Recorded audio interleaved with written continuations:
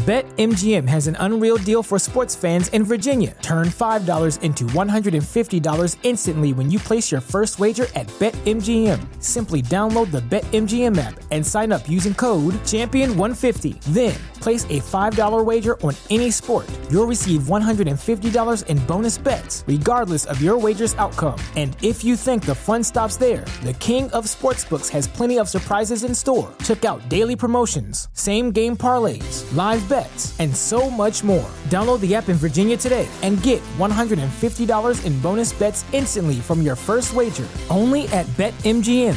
BetMGM and GameSense remind you to play responsibly. See BetMGM.com for terms. 21 plus only. Virginia only. New customer offer. Subject to eligibility requirements. Rewards are non-withdrawable bonus bets that expire in 7 days. Please gamble responsibly. Gambling problem? Call 1-800-GAMBLER. Promotional offer not available in Washington, D.C.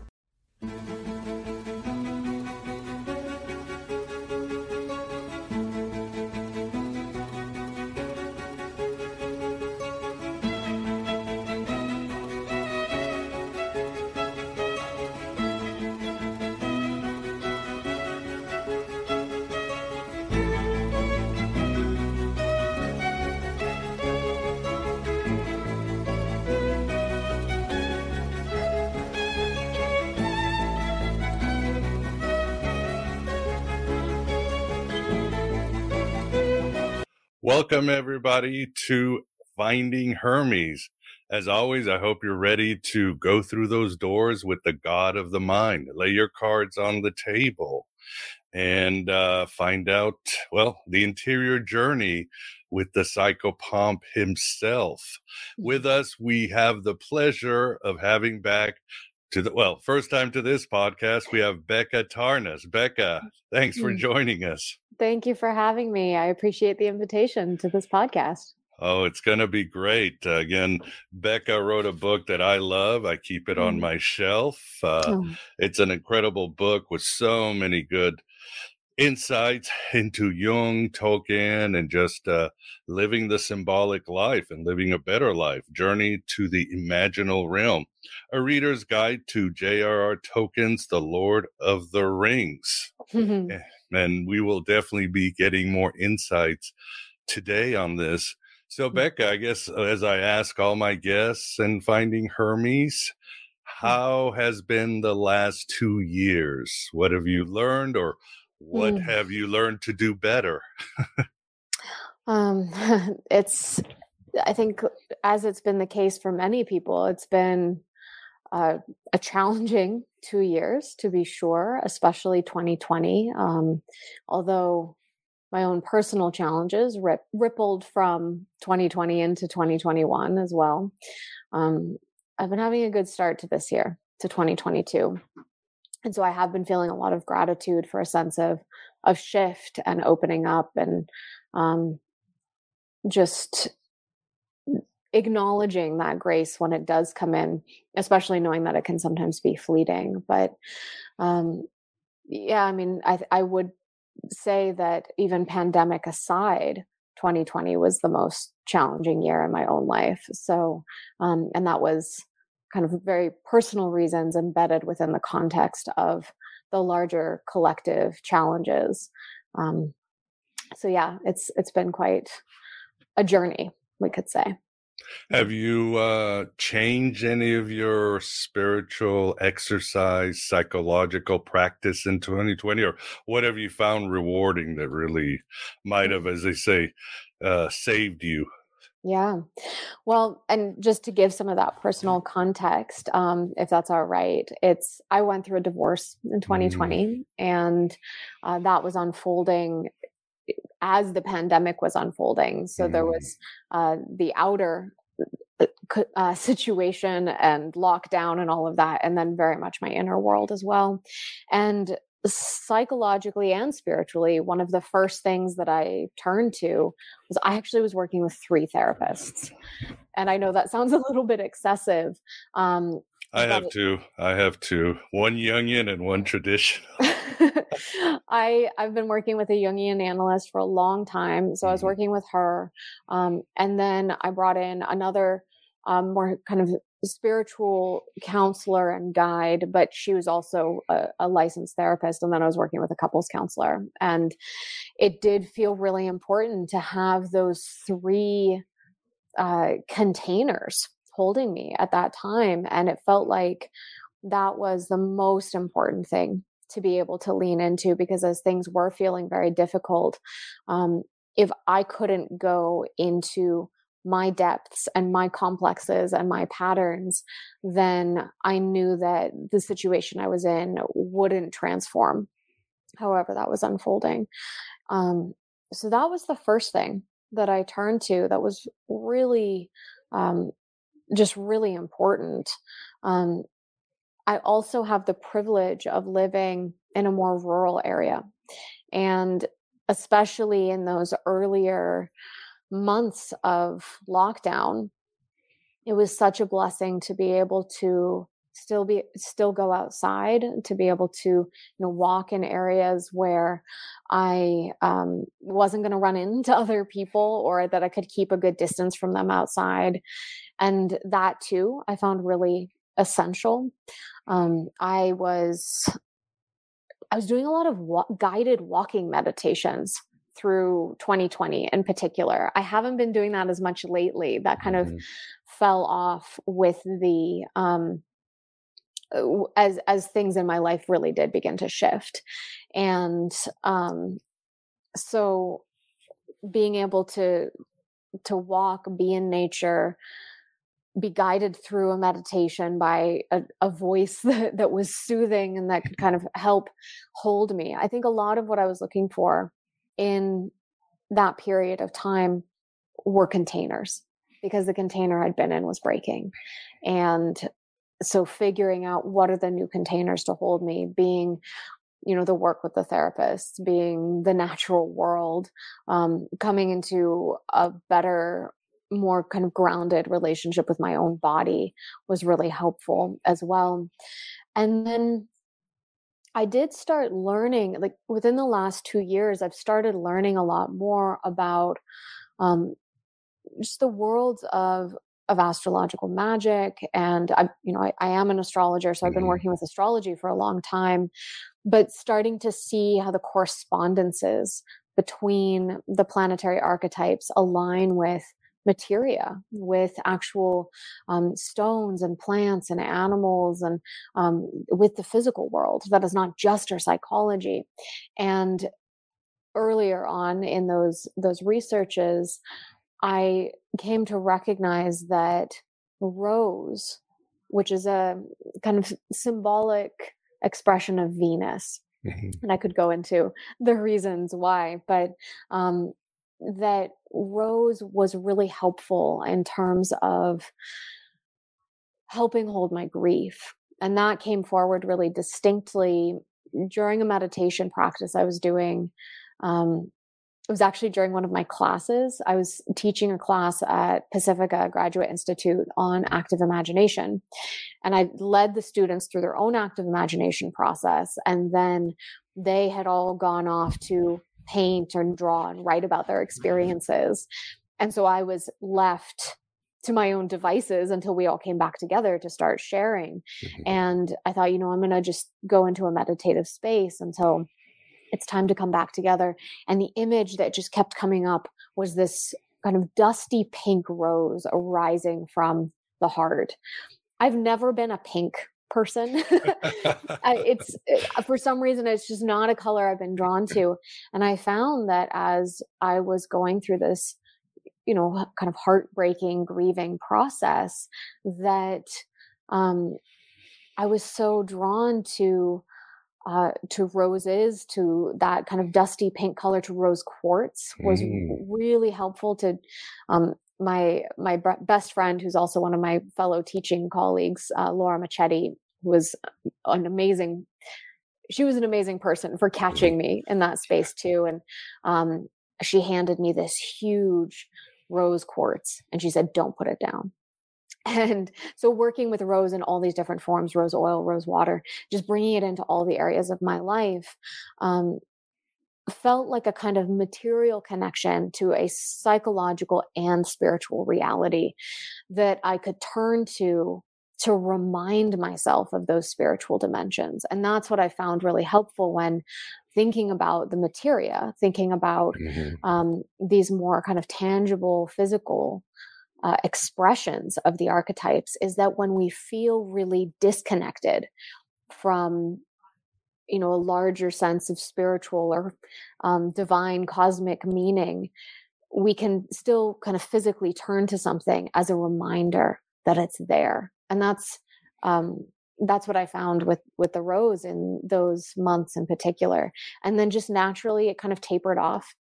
So it was very dominant during that period of time. And then as I started to find healing and new stages of life were opening up, I realized I wasn't using the rose as much. So, yeah. Thanks for sharing. What a wonderful story. Two things that reminds me of, Becca. One, a goddess that's really been on my psyche lately, and I thought this would be the last one in the world, is Aphrodite. And I'm like, well, I'm just going to follow this. And Aphrodite is fascinating when you start researching. I mean, in the Tree of Life and the Hermetic Kabbalah, she's associated with Netza, I believe, victory, and she's power. And in ancient times, she was not just the goddess of love; she was the goddess of war and destruction. So as you start going that path, of course, I know I'm finding something about my inner world as I'm exploring this. So I'm just saying it's an interesting sync. You just brought Aphrodite and Venus, and obviously the fallen star, the morning star, all that. So the other thing too is, like you, when everything started in 2020, I just had this urge to be outside. I was always out, and I realized everything is fine out there in nature for all its viciousness and beauty and gentleness. Everything is fine. I had this strange thing about going even more to the store and being around people.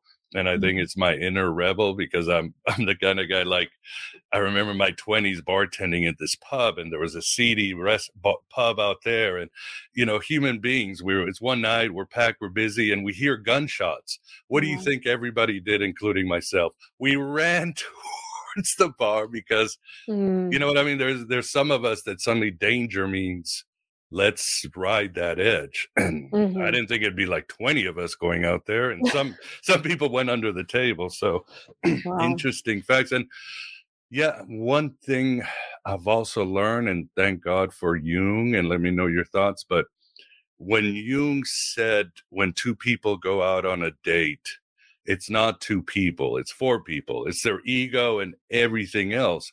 And learning that even when you meet somebody, or you're with your husband or wife, you're forever projecting. When you meet somebody, you're projecting your best things onto them. Oh, he's so intelligent. Oh, he's so sweet. And then later on, you start projecting your own shadow on that poor person. So it's not like, A, you don't see them for who they are, and B, since we're all a bunch of complexes and shadow material, there is no, you wonder, was there a Becca and her husband, or Miguel and his, first failed marriage and his current marriage? It's makes it fascinating, but also a lot bearable. Yeah, absolutely. And just to speak to that as well, because I have a tremendous amount of respect and care and love for the man that I was married to, and we're still friends and colleagues, and that I just had to come to recognize that relationships like lifetimes have a particular span, and sometimes that span comes to a close earlier than we expected. And that's really the journey that we went on together through that process. So just to share that as well, like when you just kind of realize, for me at least, it was a recognition of something that wasn't working and how I needed to grow. But just that a big part of the process all along was recognizing the need to maintain that sense of respect and care and connection and so forth. And that, I think, has been able to grow since too. But yes, what you're saying about projection can be so it can become so overwhelming. And it's just a constant task, whether we're meeting someone new, whether we're falling in love or forming a new friendship or entering into a new work relationship, or, watching someone on a video, giving a lecture, or on a podcast, that they become our projection screens, and that we can use all of those relational moments to ask ourselves, what am I bringing to the table? Who am I in this relationship? Not to make it self-centered and solipsistic, but just to keep coming back to that. And then as a reminder to be able to ask the person in your presence, who are you really, rather than my image of you? And that's an eternal practice, isn't it? Yeah, because complexes are moving, ego is adjusting, the psyche is 24/7 giving us missives about our missions on this planet. So you start going like the Supertramp's Logical song, who am I? And I think I've learned, instead of saying who am I, I'm like, okay, I'll shut up and do what you want me to do. So I'll just I'm not going to ask, just tell me which way to go. I'm tired of fighting. What have you learned most about, or what advice do you have for people in relationships or friendships or marriage? What does Becca learn the most? Because even I'm thinking it's hard to know when enough is enough, or it's time to move on. And I'm not judging, because God knows I was in bad relationships, toxic. I didn't know when to quit doing drugs and drinking until almost everything was gone. Pretty much everything was gone. So it's, what have you learned?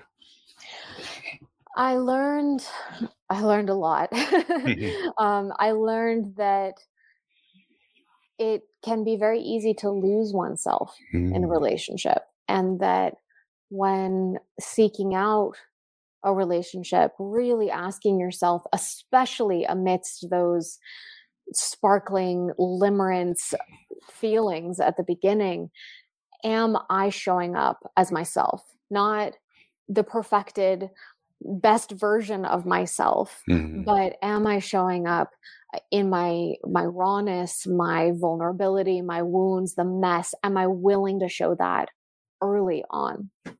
And I think that's a really important guide for us to hold, which means, and this was hence the 3 therapists, I had to figure out who the hell I was in order to move forward in that way. And then also, of course, everyone's coming into a relationship with different intentions, different goals, but being clear on what those are, and can you see forward? And so if you're in a relationship where you stop being able to see the path forward, that can start to become an indication of, it's not just the mystery of life. I don't know where this is going, but I don't know how to dream into this. And that, I think, is a really important guide as well. Can you dream into the relationship that you are in? And that has also been an important factor for me to learn about, to recognize. So who are you as an autonomous individual?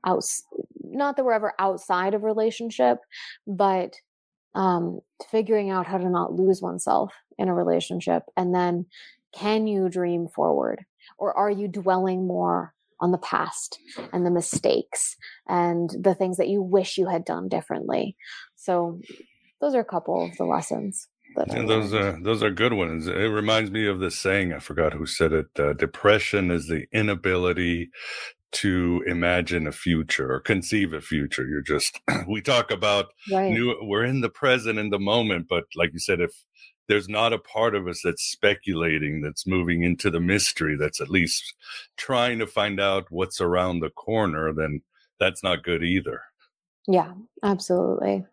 And I think that definition of depression was definitely something I was experiencing, although I couldn't quite recognize it at the time. So dreaming forward has been a really important lesson. Yeah, I love it. And what about, for example, and obviously in my first marriage, I was my bipolarism was out of control. My drinking and my addictions were out of control. And my first wife was horrible overeating disease. So we were dead in the water. And it happened, but there was still a lot of the blame game, or especially when you blame yourself. Like one thing that really helped me, Becca, was when I realized one day that addiction is not a moral fault. We don't know what it is. It's a mystery. We do know that you should get it treated, but knowing it's not a moral failure helped me. And then I don't judge others. I don't care where you are in the spectrum, how old you are, what kind of addiction. I know it's not because you're a bad person, that Puritan idea. Did you, how did you cope, or did you go through periods of blaming yourself and then having to come to terms with, it just happens? Definitely. And I think that it is a fine line between blaming oneself and taking responsibility for yourself. And that can still be a line that I struggle with. I think I'm very quick to blame myself as a way of trying to take responsibility. It's like the first layer of trying to take responsibility. Mm-hmm. And then you realize, okay, that's actually not enough, because if I'm just blaming myself, I'm not really taking responsibility for my part. I'm just doing everything I can not to blame the other person. And in that taking responsibility, there becomes a parsing apart of what is mine, what is somebody else's, what we're both bringing to the table as well. Like, it doesn't just come down to two people. It comes down to our lineages and our how we're raised and the context that we're in and all this. And so taking responsibility also means kind of parsing that apart and really seeing, oh, this is the coin I threw down on the table, but I didn't put all of it there.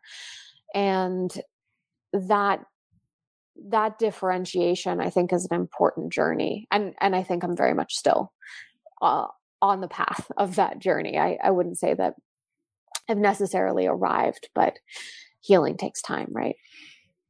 But it takes a long time. It's, the moment really never ends. It just keeps going and it keeps going. And you were talking about, what were you talking about? Spaces or pods, room earlier? Forgot the term you used. Containers. Were you talking about basically having to transform your worldview, or what exactly did you mean? Because I know one thing that helped me with the youngin that I work with is, and she had plenty of quotes, is that sometimes you have to destroy your beliefs and start with new beliefs. You got to destroy your worldview. You've got to, there's nothing wrong with starting, because that's not your authentic self. It's just stuff you believe and your ego thinks the world should be. Yeah.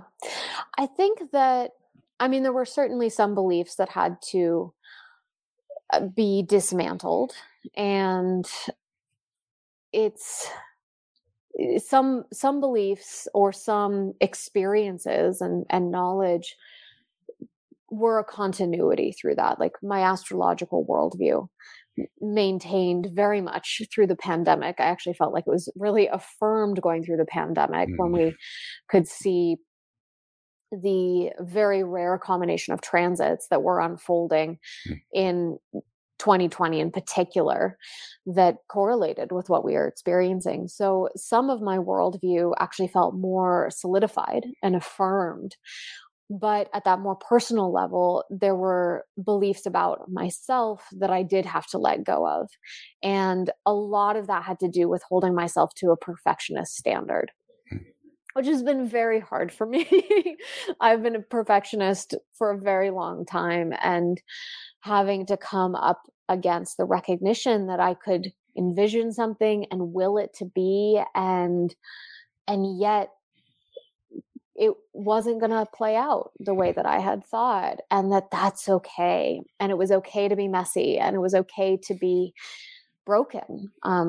During that period of time, I remember coming across an article, and I wish I could remember the name of the Hindu goddess that it refers to, because there is a goddess of being broken on the floor in pieces. Mm. And that was so affirming that there is a deity on behalf of that moment when we are crushed on the floor and we cannot imagine getting up and we're such a mess. And yet this too is a sacred moment, that this actually can be placed at the altar of a deity. And that was a really beautiful piece of knowledge to come across from a culture that recognized the fact that at some point in life we all go through, and often many times in life, from a whole variety of circumstances, we all go through those experiences of being broken. Yeah. I love what you said, and God, love this goddess. The Hindus have like 8 million, and I don't think not one gets wasted. I'll put it that way. There's something for every part of the human psyche. Yeah, interesting. One lesson I learned early when I was in recovery in AA meetings, and there was this old timer. He was like 70 years old, Becca, and you could those people, you can feel the love and the peace floating. So this old timer, you could just feel it. People would just congregate, and he was talking about years before. He lived in the south side of Chicago, and one day he found out his son had been going to school and had been gunned down. And he sat there praying to God, angry and in tears and all that. And he's like, why, God? Why me? Why me? Why me? And he heard a voice, and God simply said, why not? And suddenly, and he just felt peace. It released him because he realized, what, am I better than everybody? I'm the one person who should have a flawless, lucky life while everybody, and the reality, as you said, that we're all going to get broken sooner or later. It might be losing a child, a divorce, addiction, losing your job, whatever it is, we're all going to be broken. And it's somebody like me, an alcoholic who likes to be egocentric, and my arrogance, I assume I should be luckier than everybody else. It's a humbling moment for sure. Yeah, that's a powerful story. Why not? Yeah, why not you? So, what about? And you're talking about going inward and being broken. A line that stays with me lately, it was Philip K. Dick who said, "It is sometimes an appropriate response to reality to go insane." And then I was thinking, well, who did that so well? That was Jung. I think, I mean, we both know Jung went to a crisis in his life with Freud and everything that was going around. And he was at a crossroads, and he decided, like you said, you're just going to dream forward. He's going to go lean into the pain and everything that happened. And his red book, black book experiences were him, some have said, going down into the soul, but it also meant having a psychotic break. So Jung also seems to echo this, that sometimes in your life, you just have to let all the pieces, you got to fall down, and you just got to go deep into those crazy places you don't want to face. Did you go through something like that, or what do you think? I didn't go through something as extreme as Jung did in terms of the intense visionary experiences. But I was teaching that material during that time. It's therapy too. Huh? It's definitely therapy. And there is an important lesson from Jung in his Red Book experiences, which is that he too had a container. And that container for him was his family. It was Tony Wolff, who very much was his Ariadne's thread, bringing him back every day. And he also had his work obligations. And, seeing his patients, teaching, but then of course he moved away from teaching during that period of time. And I also found that was something that I leaned into, for better or worse. I leaned heavily into my work, and that I felt this sense of responsibility to my students, to my clients, to actually be able to hold space for them. And part of that was quite painful, because I would be, setting aside the pain that I was in. And it was also a relief, because going into those spaces where I was being of service to someone else let me get out of my own individual situation for, several hours at a time. And that I recommend that with caution for anyone who's going through any kind of difficult period, that it was a coping mechanism working that much, but it was also, we do need our coping mechanisms to a certain degree, so long as they're not destructive.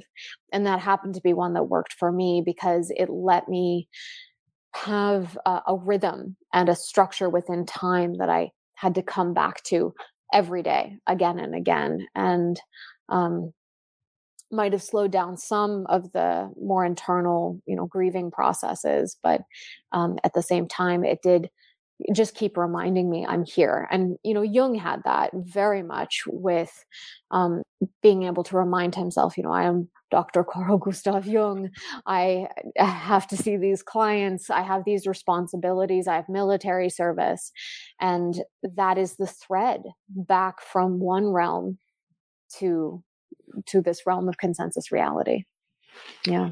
Yeah, well said. And again, it's a good thing you had three therapists, because again, you're on a sort of a wire, because you could easily go down the road of codependence. I had an interview with James Hollis and he talked about that. And then you've got the idea where you're not facing your soul. You're just keeping busy and, pushing the pain away, but it's going to come back and 10 times worse. And then there's the right one where you are at service of others because you want to deeply connect with their humanity and your humanity, and that we're all together helping each other is really a very healthy thing. Absolutely. It really is. And when you invited me onto the podcast with the question of what were the psychological and the spiritual tools and practices that I drew on in these last 2 years, my immediate thought was, I have no idea. I was just doing it. But I think that is an important, I had this kind of perfectionist vision that I would come in here and I would have all these lofty things to say.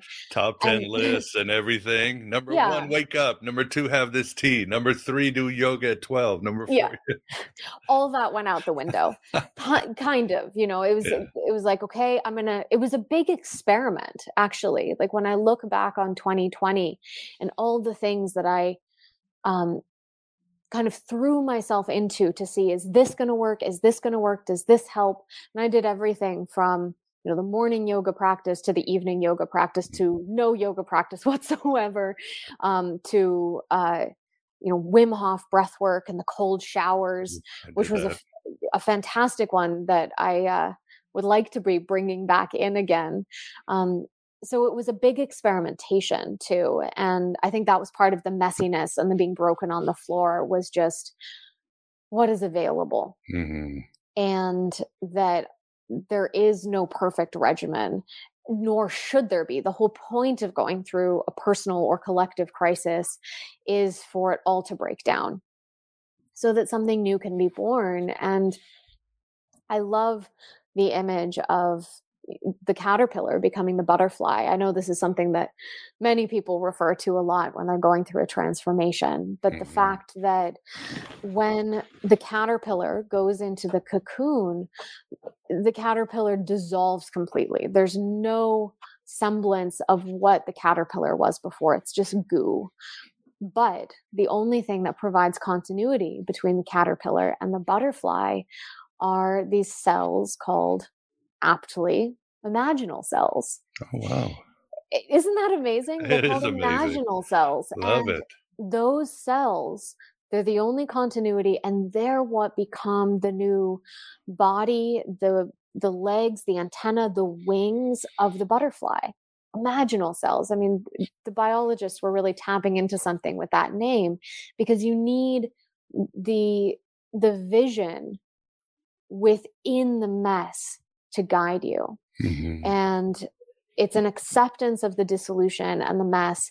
And also the imagination keeps dreaming through all of that, dreaming the impossible. Maybe one day I'll fly. Maybe one day I'll be a butterfly. And then lo and behold, the transformation actually does take place. And if the last 2 years have taught me anything, it's that the death rebirth experience is real. And I'd known about that theoretically for a long time, studying the works of Stanislav Grof and so forth. But to really see it and experience it and know that you have to die in order to be reborn is, you can't replace the experience. Yeah. No, you're right. And I love that. The imaginal selves. I guess the Greeks were not, as always, onto something, because obviously the word psyche simply means butterfly. And I think that's what they meant, going into to those dreaming realms. Well, I'd like to maybe talk a little bit about Tolkien and what can we learn from him. I guess, first of all, what do you think? Have you given any thought to the Lord of the Rings series coming out this year? I haven't given it too much thought. I've been kind of holding my breath a little bit. And this is coming from someone, I loved the films that came out 2001 through 3 that were directed by Peter Jackson and his amazing team, because of course making a film is always a team effort. It's not one person or the actors by any means. It's a whole, I think all of New Zealand had something to do with that. So I watched those as a young person, freshly off reading the books. And but I also have that kind of purist Tolkienian streak to a certain degree. I think there are parts of Tolkien that can be reimagined or brought forward in different form. And so that, it's a story that is presented as a translation by Tolkien. And so I think that it can be retranslated in some ways in terms of, gender dynamics or in terms of race and certain things where a myth should be carried forward. And that a story such as The Lord of the Rings that has such wide appeal can break beyond the cultural bounds that it was born within. And also, I have a deep devotion to the storyline. And so I've been nervous about what direction they're going to take that in. So I just saw, I think it's just the teaser trailer. You don't actually see any people. Don't see anything. Just the voice and the fire, and you realize it's becoming a ring. And I did feel that sense of excitement and anticipation of what is coming. But I feel really nervous about it because I feel so, it's my world. Middle Earth is such a deeply personal place. You have a million projections about something. When I was a kid, I thought Tom Bombadil would look like this, and this scene would be, and you would play it over and over. And Peter Jackson did such a great job. So this one's competing not only with Tolkien, but also with Jackson's version. Right. So, a lot of young people, that was their entrance to Tolkien was the movies. You and I probably read the book a million times, but watched the cartoons and all that. I've never seen the cartoon, I have to admit. But yes, read the books more times than I can count. Yeah. After The Hobbit, I don't know, the Hobbit trilogy was so bad. I can't even, I still sometimes wake up at night with a sort going, why is Legolas there? Why is Legolas? I just get so angry, but yeah. So yeah, I have noticed I've been taking a kind of aloof stance, maybe because I don't want to get hurt by it. And I will watch it. I will be very curious to see what the larger collective response is. And there's a lot of potential to do a good job with it. And especially with a series where you can just go for 8, 10, 12 hours if you want to. Absolutely. Well, we shall find out. And I do just want to add something that is a good counter to the Tolkien purists, including that part of myself, is that in one of his letters, Tolkien said that he had this vision for a great mythology that others would take up, that those stories would be carried forward in music and in drama and in other art forms. And so I do have to remind myself of that film is one of those art forms. And of course, film is amazing because it can bring in so many other art forms, painting and set design and costuming and performance and all of that. So Tolkien did have that vision. And I don't think he wanted a stranglehold on his story.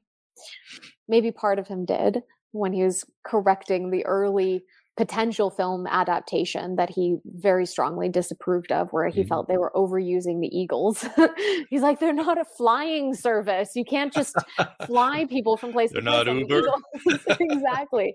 So he, and there's good reason for him to be distraught with that. But I think if you have respect for the myth, for the mystery, and really the spiritual core of what Tolkien is communicating, then dream it forward, as we've been saying in other arenas. Yeah, well said. And just like you said, Tolkien himself said he didn't create it. He was just recording another world that came into our world. So he would say, I'm just a I'm just a guy writing down something that's already real.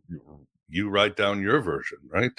Yeah. How you see that world, which he saw as real. Fairy world was the imaginal, the collective, whatever you want to call it. Yeah. Yes, absolutely. The imaginal is real. It's just not the kind of real that we associate with hard, concrete, material reality. Yeah. Well, the last 2 years, hopefully people have questioned it, because reality just ain't what she used to be in the Western culture. And quick question, in the Lord of the Rings, is there anything about a pandemic or a breakout? Because Tolkien, yes, you and I have talked about World War I experiences, how it informed it. We have, in the books, there's the Industrial Revolution, there's massive mechanical warfare, there's the destruction of the environment, stuff that he perhaps lived through and changed. But is there anything about, because he lived through the Spanish flu, and that was, if we think it was bad now, that was 10 times worse, and it was global. It was in the middle of a war. Anything like that, or he just didn't? I don't think he took on disease. And I think one of the reasons for that is because, especially in the earlier tales, they're focused on elves, and elves are not susceptible to illness. So I think he managed to dodge that one. In a more subtle way, you could see the kind of corruption that's spread by Morgoth or Sauron, or even like the black breath of the Nazgul as a kind of virus or vapor. But he doesn't explicitly go toward like disease or viruses. But as we're bringing up World War I and how it shaped Tolkien, and even World War II in terms of the larger zeitgeist when he was writing, astrologically, we had the same transits in 2020 as were in the sky at the start of World War I, the start of World War II, 9/11. It was a Saturn-Pluto alignment that also correlated with the AIDS epidemic at the beginning of the 80s, or go back 7 centuries.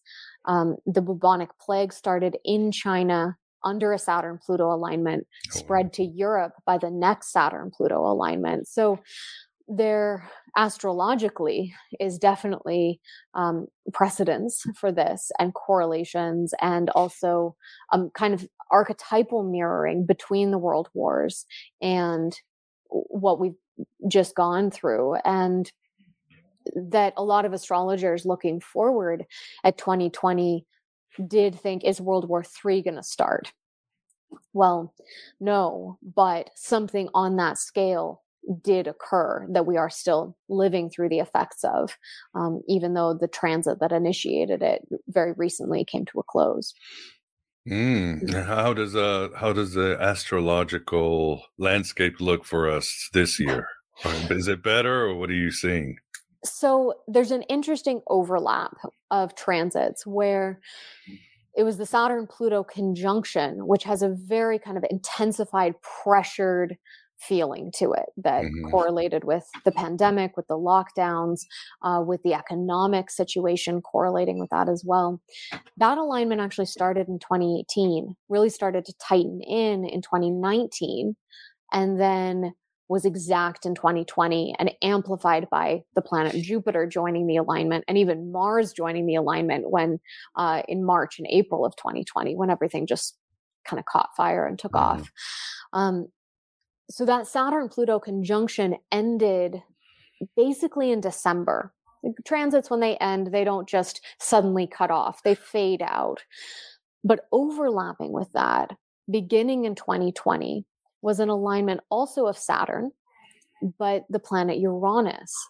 And Saturn and Uranus are very different archetypally. Saturn has to do with structure, with boundaries, with limits, with reality, with tradition, the past, history, very concrete.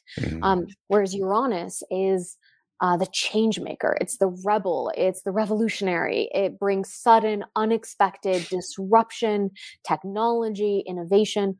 So you're bringing these two very opposite principles together.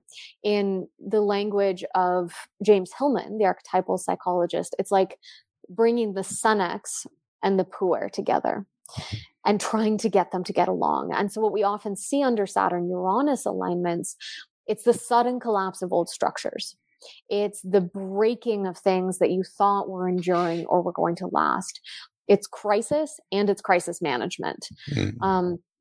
There's a lot of potential in Saturn-Uranus alignments to like make the hard changes. Saturn is what's hard. The changes are related to Uranus, but there's often a lot of splitting, division, schisms, othering that take place under Saturn-Uranus alignments, like generational splits or ideological splits. So again, that started to come into alignment in 2020, kind of quietly under the bigger transits, and then was very dominant last year, where we've seen so many splits and sense of crisis and the collapse of seemingly enduring structures. And that is continuing through this year into next year. And so even though I think some of the intensified pressure of the Saturn-Pluto alignment has started to lift, we are still in a crisis, but the feeling that I've noticed shift. So we're recording this at the end of January, 2022. The shift from December, when the Saturn-Pluto kind of deep contraction ended, continuing into now, is the response to the pandemic before was lockdown. Shut things in, stop things, this kind of mass mobilization, very Saturn-Pluto response. With Saturn-Uranus, there's more of a sense of, I don't know what's happening. It's broken. Who's in charge? What questioning authority? Those kinds of breaks. And that's what we're going to be dealing with. So I wish I could say, oh yes, it's just going to get easier. Something's shifted and something will continue to shift. But I think anyone with a sense of intuition knows that we're not out of this by any means. It's going to take a long time to integrate it. We do have one other alignment that's coming in this year only that has a very different feeling, and that's a Jupiter-Neptune alignment. And Neptune relates to the imagination, to spirituality, the transcendent, the sacred, the numinous, very watery and merging and dissolving and fantastical. And then Jupiter makes that grander. There's a richness, an abundance, a joy that Jupiter offers to what it touches. Blessings, joviality, warmth, excess. And so when you bring those two together, it can actually create a very idealistic period of time. So layered on top of a crisis, which is interesting. I think it's going to play out as that starts to come in a little. It'll really be dominant in the spring. And I think we're going to feel it. A metaphor I've been using a lot is it might be kind of like a hot tub at the end of a hard day, where we can ease into that hot tub. A little furry visitor here. We can ease into that hot tub and feel a sense of relief from the pain that we're experiencing, but it's not going to fix the problems. But it is going to give us some kind of an outlet. And Now there's a shadow side to that too. It can, correlate with more addictive or escapist tendencies, or everything's going to be fine, so let's just kind of rush into things being open, or however that is going to play out. So I'm still holding a sense of discernment and a little bit of skepticism with that. And at the same time, it's such a beautiful alignment for more kind of sacred, transcendent spiritual experiences, immersions in nature and in water and under the stars, and things like that I think can offer us a grander view than we've had available during these last several years, where everything's been so kind of myopic and enclosed. So that's a little bit of a brief tour of what we have going on in 2022 astrologically. Wonderful.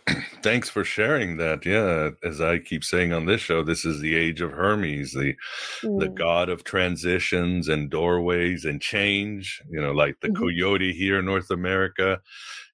This god is going to change you whether you like it or not. He'll drive you crazy if you resist, and you just got to go down to the land of the dead with him. As we're talking, he will take you down to the land of the dead, but that means rebirth too. Cthulhu has risen from the waters, the Lord of Dreams, and he ain't coming back. Or as I tell people, Becca, if you expect us to go back to 2019, you're just in for more heartbreak. This is, would you agree, this is completely new, but there's also new opportunities for going inward, for finding new spaces about our destiny, our lives as a people, as individuals. There's a lot of opportunity. It's just, change is scary for any human beings. We're pack animals. Yeah, absolutely. And this really is just the beginning too of change, because we have a looming ecological crisis to contend with, not just next, but immediately. And I think in the long run, that's going to dwarf the pandemic. Yeah, there's a lot. Yeah. Definitely a lot on the menu. Those gods. Are there any gods that have been speaking to you lately? Because I talk about Hermes and Aphrodite that have come to me, so I'm sort of following them all over the place. Any for you that you've latched onto? Well, or have possessed you? Possessed. One figure who, I'm really. A deep part of my own spiritual practice is being connected to the pantheon, the full pantheon. And so I try and distribute my attention and care equally amongst the members. But an expression of the Venusian archetype of love and beauty that in the Greek form is Aphrodite, in the Roman form is Venus, in the Yoruba tradition is Oshun. And I've been feeling especially drawn to that particular cultural manifestation of her as the deity or the goddess of love, of beauty, of sweet water, of honey, and that we are in a moment right now of needing to remember our connection with Oshun and to honor love and to honor the sweet water and the honey and the bees. And the person who I've learned the majority of this from is a Yoruba priestess named Louisa Tish. And just her connection with Oshun has been a beautiful teacher, mostly from a distance on my part, but learning from her. And she talks about how when we look at the droughts and the water being polluted or disappearing, the fires raging and the reservoirs sinking, that Oshun isn't here right now. We're not offering her our due respect. And so that's something that's really been speaking to me at a very personal level, and also at that larger ecological level, that we need to respect the waters, we need to respect the pollinators, we need to respect those that bring sweetness into our lives. So again, very much having Tish to thank for that knowledge. But that's a figure, a deity who I've been feeling very connected to of late. Wonderful, yeah. And for those of you out there, if you're looking for the Vedic version of Hermes, Matangi is actually a female goddess, but she is really, and then I think Hermes actually came from an older Vedic god. I think it's Poshu or Poshua, and eventually they split him up into Pan and Hermes. So interesting, but like as you've written, we're dealing with archetypes, ancient energies and figures and all that. So these things are important. I was, as well as we're getting kind of end, I wanted to get your advice, because in our last interview, or advice for the audience, we talked about our favorite line in The Lord of the Rings is when Frodo wishes he had killed Gollum, and he's like, I wish I'd kill him, and Gandalf is like, hey, and he, in that famous speech you do see in the first movie, none of us wanted to come to days like this. I wish I'd never been here. It's really, it still keeps me going. And then of course, I've talked about what Frodo and Sam had to go through against all odds to really change the world. Any top lessons from Lord of the Rings that relate to today that you want to share with the audience? I know it's kind of a loaded question, because you could talk for the next 3 hours. Those novels are just chock full of lessons on life, relationships, war, everything. Yeah. Well, when I look to particularly Frodo and Sam's journey, but really all of the threads of that story, one thing that has always stood out to me about The Lord of the Rings is that it is a tale of fellowship. It is not a singular hero's journey, but a hero's plural journey. And that if we lean into our relationships, that is the most important thing that we can take care of and nurture. Not having to take on the burden of the world by ourselves, but know that we need a fellowship to do that. And whether it's the destruction of the ring, which has so many different individuals helping bring that to fruition, or, the great battle of the Pelennor Fields, or even, Eowyn's extraordinary moment where she slays the Lord of the Nazgul. How is it possible? Also because Mary was there as well and distracted the Witch King for a moment by stabbing the back of his knee. It's every single pivotal event happens in fellowship. Aragorn, going through the paths of the dead, doesn't go alone. He's accompanied by Gimli and Legolas and the Dunedain of the North. That there's a whole company going with him. So that's a really important lesson. And also that pivotal moment when Frodo and Sam realize that they're in a story.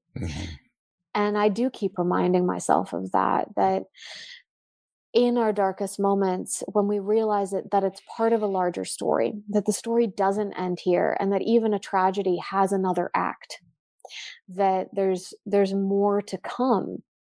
And that can be a very helpful, orienting reminder when we come out of the dark night of the soul, for example, or the Night Sea Journey or the Descent. I remember years ago thinking, what great names those are. It sounds so good. Until you're there. Journey. And then you're there and you're just like, what? Get me out of here. This is not, but then when you actually try and give language to it and talk about it in retrospect, there is a goddess of being broken on the floor. It is a prayerful moment.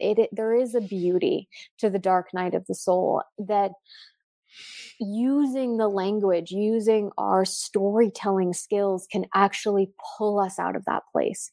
So if you're in that moment of wanting to give up and not carry on with the story, remember that you're telling your story as you're in it.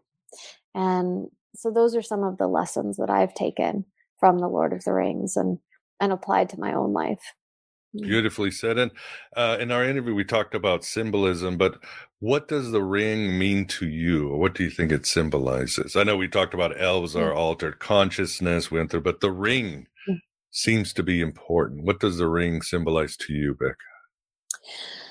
To me, it symbolizes pure power, basically, that impulse to have, very much what it does. It's the capacity to have power over others, to control other wills, because it is the one ring, that perfect circle, which we would normally think of, it's like a kind of symbol of individuation, the mandala, but the one can also have a very negative expression, which is it's a homogenizing force. It's a colonizing force.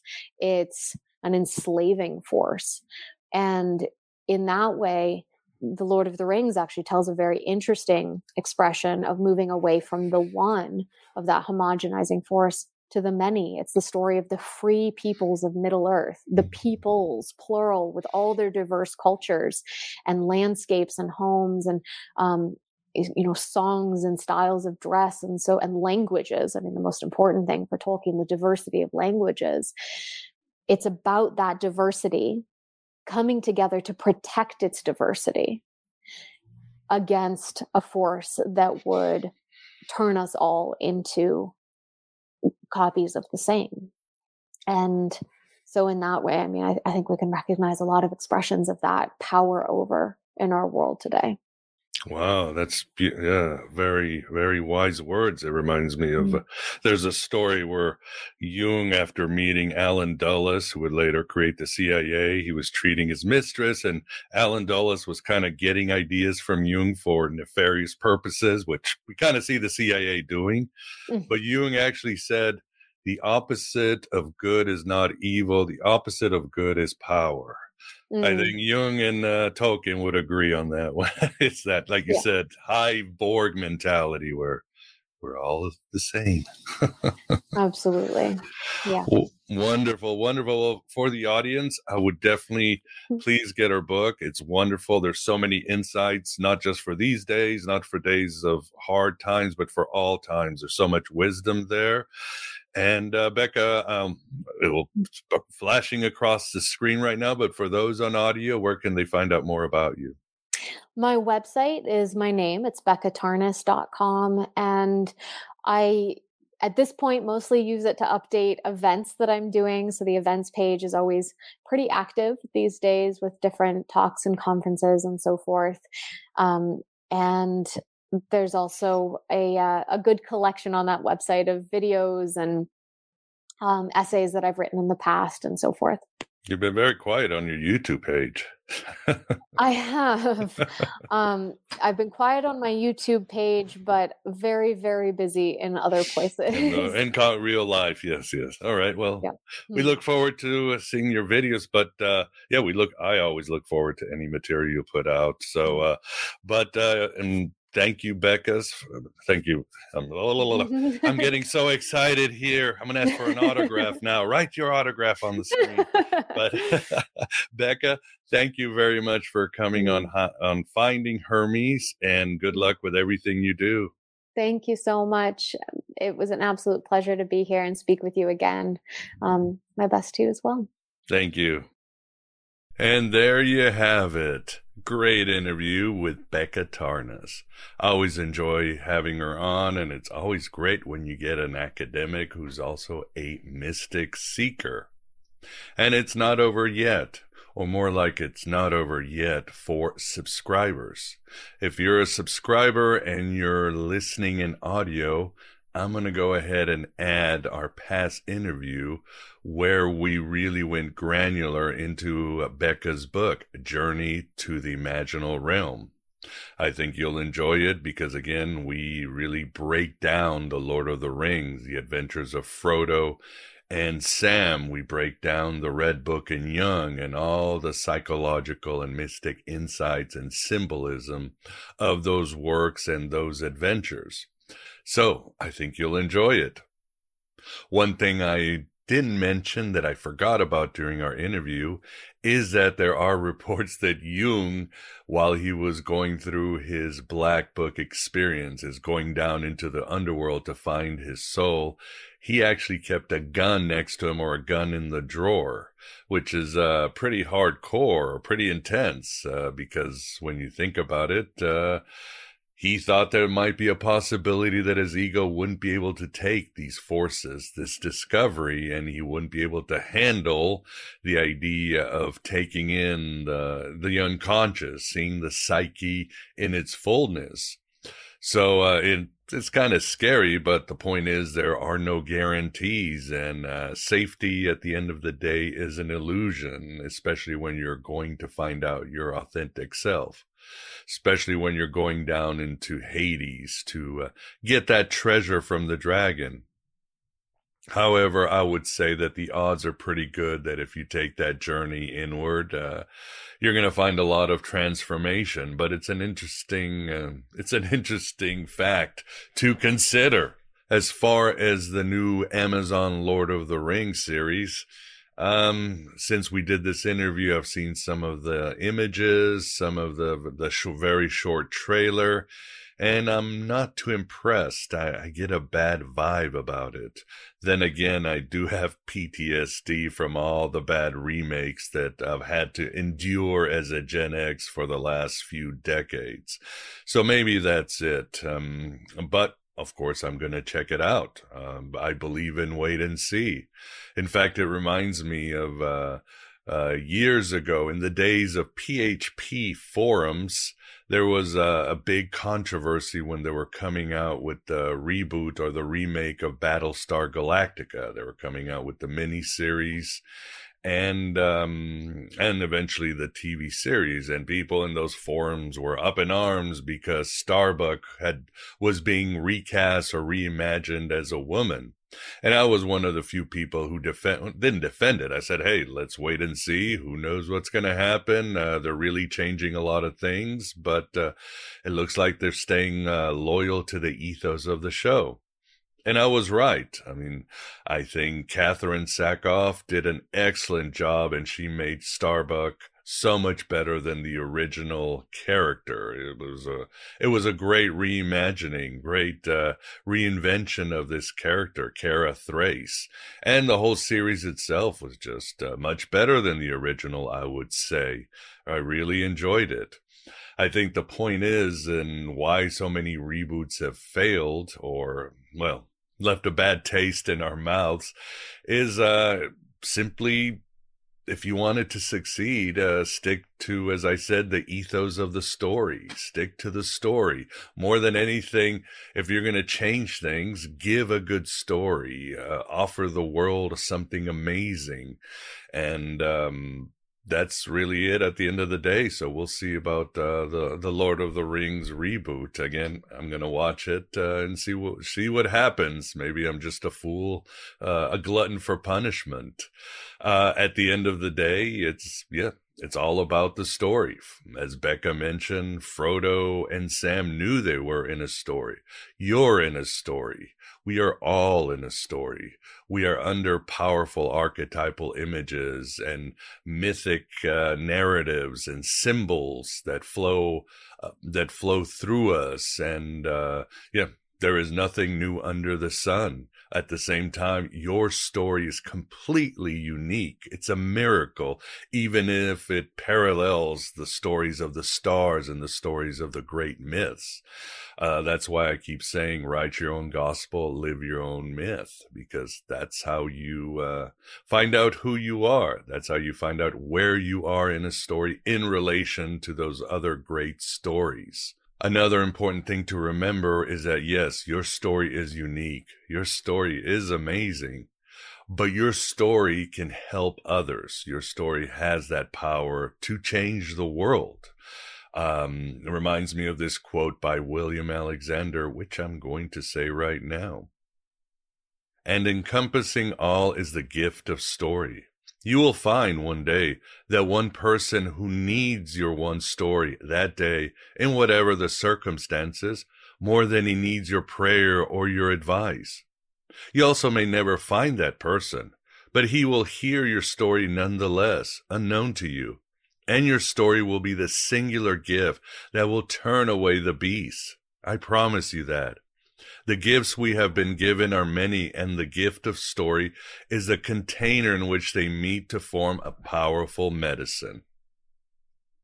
And if you heard that, that was a cat jumping off the table. So yes, you are in an amazing story, and your story can make a huge difference to others, as the stories we read and watch in movies can do the same thing. And if you want to change your story, well, there are many ways of doing it. The quest for self-knowledge, changing your habits, bringing yourself beyond your edge, scaring yourself, mystical and magical practices. All these things can change a story, but being aware that you are in a story can, well, that's about half the battle. As Doctor Who said, our souls are not made of atoms. They're made of stories. So change your story. One thing that I've done recently to change my story, a simple thing, is I put out a squirrel and a bird feeder this winter. It was it was something that I just did, and it's made a big difference in my life. It's brought a lot more peace. It's an amazing event I watch all day long, and it's lowered my time on my phone and other mobile devices, and it makes a better world, this little action. So I changed my story, I changed my habit, and things got better. I think the birds and the squirrels certainly appreciate that. So that's it for this Finding Hermes. Again, for all subscribers, you will get, if you're listening on audio, you will get our past interview with Becca Tarnas, where we really cover her book in entirely, Journey to the Imaginal Realm. And regardless, and as always, I hope you are ready to walk through those doors with the God of the mind. I hope you're ready to lay all your cards down on the table. And this will make you transparent to the transcendent, as both Joseph Campbell and Mary Magdalene suggested or insisted. Thank you very much.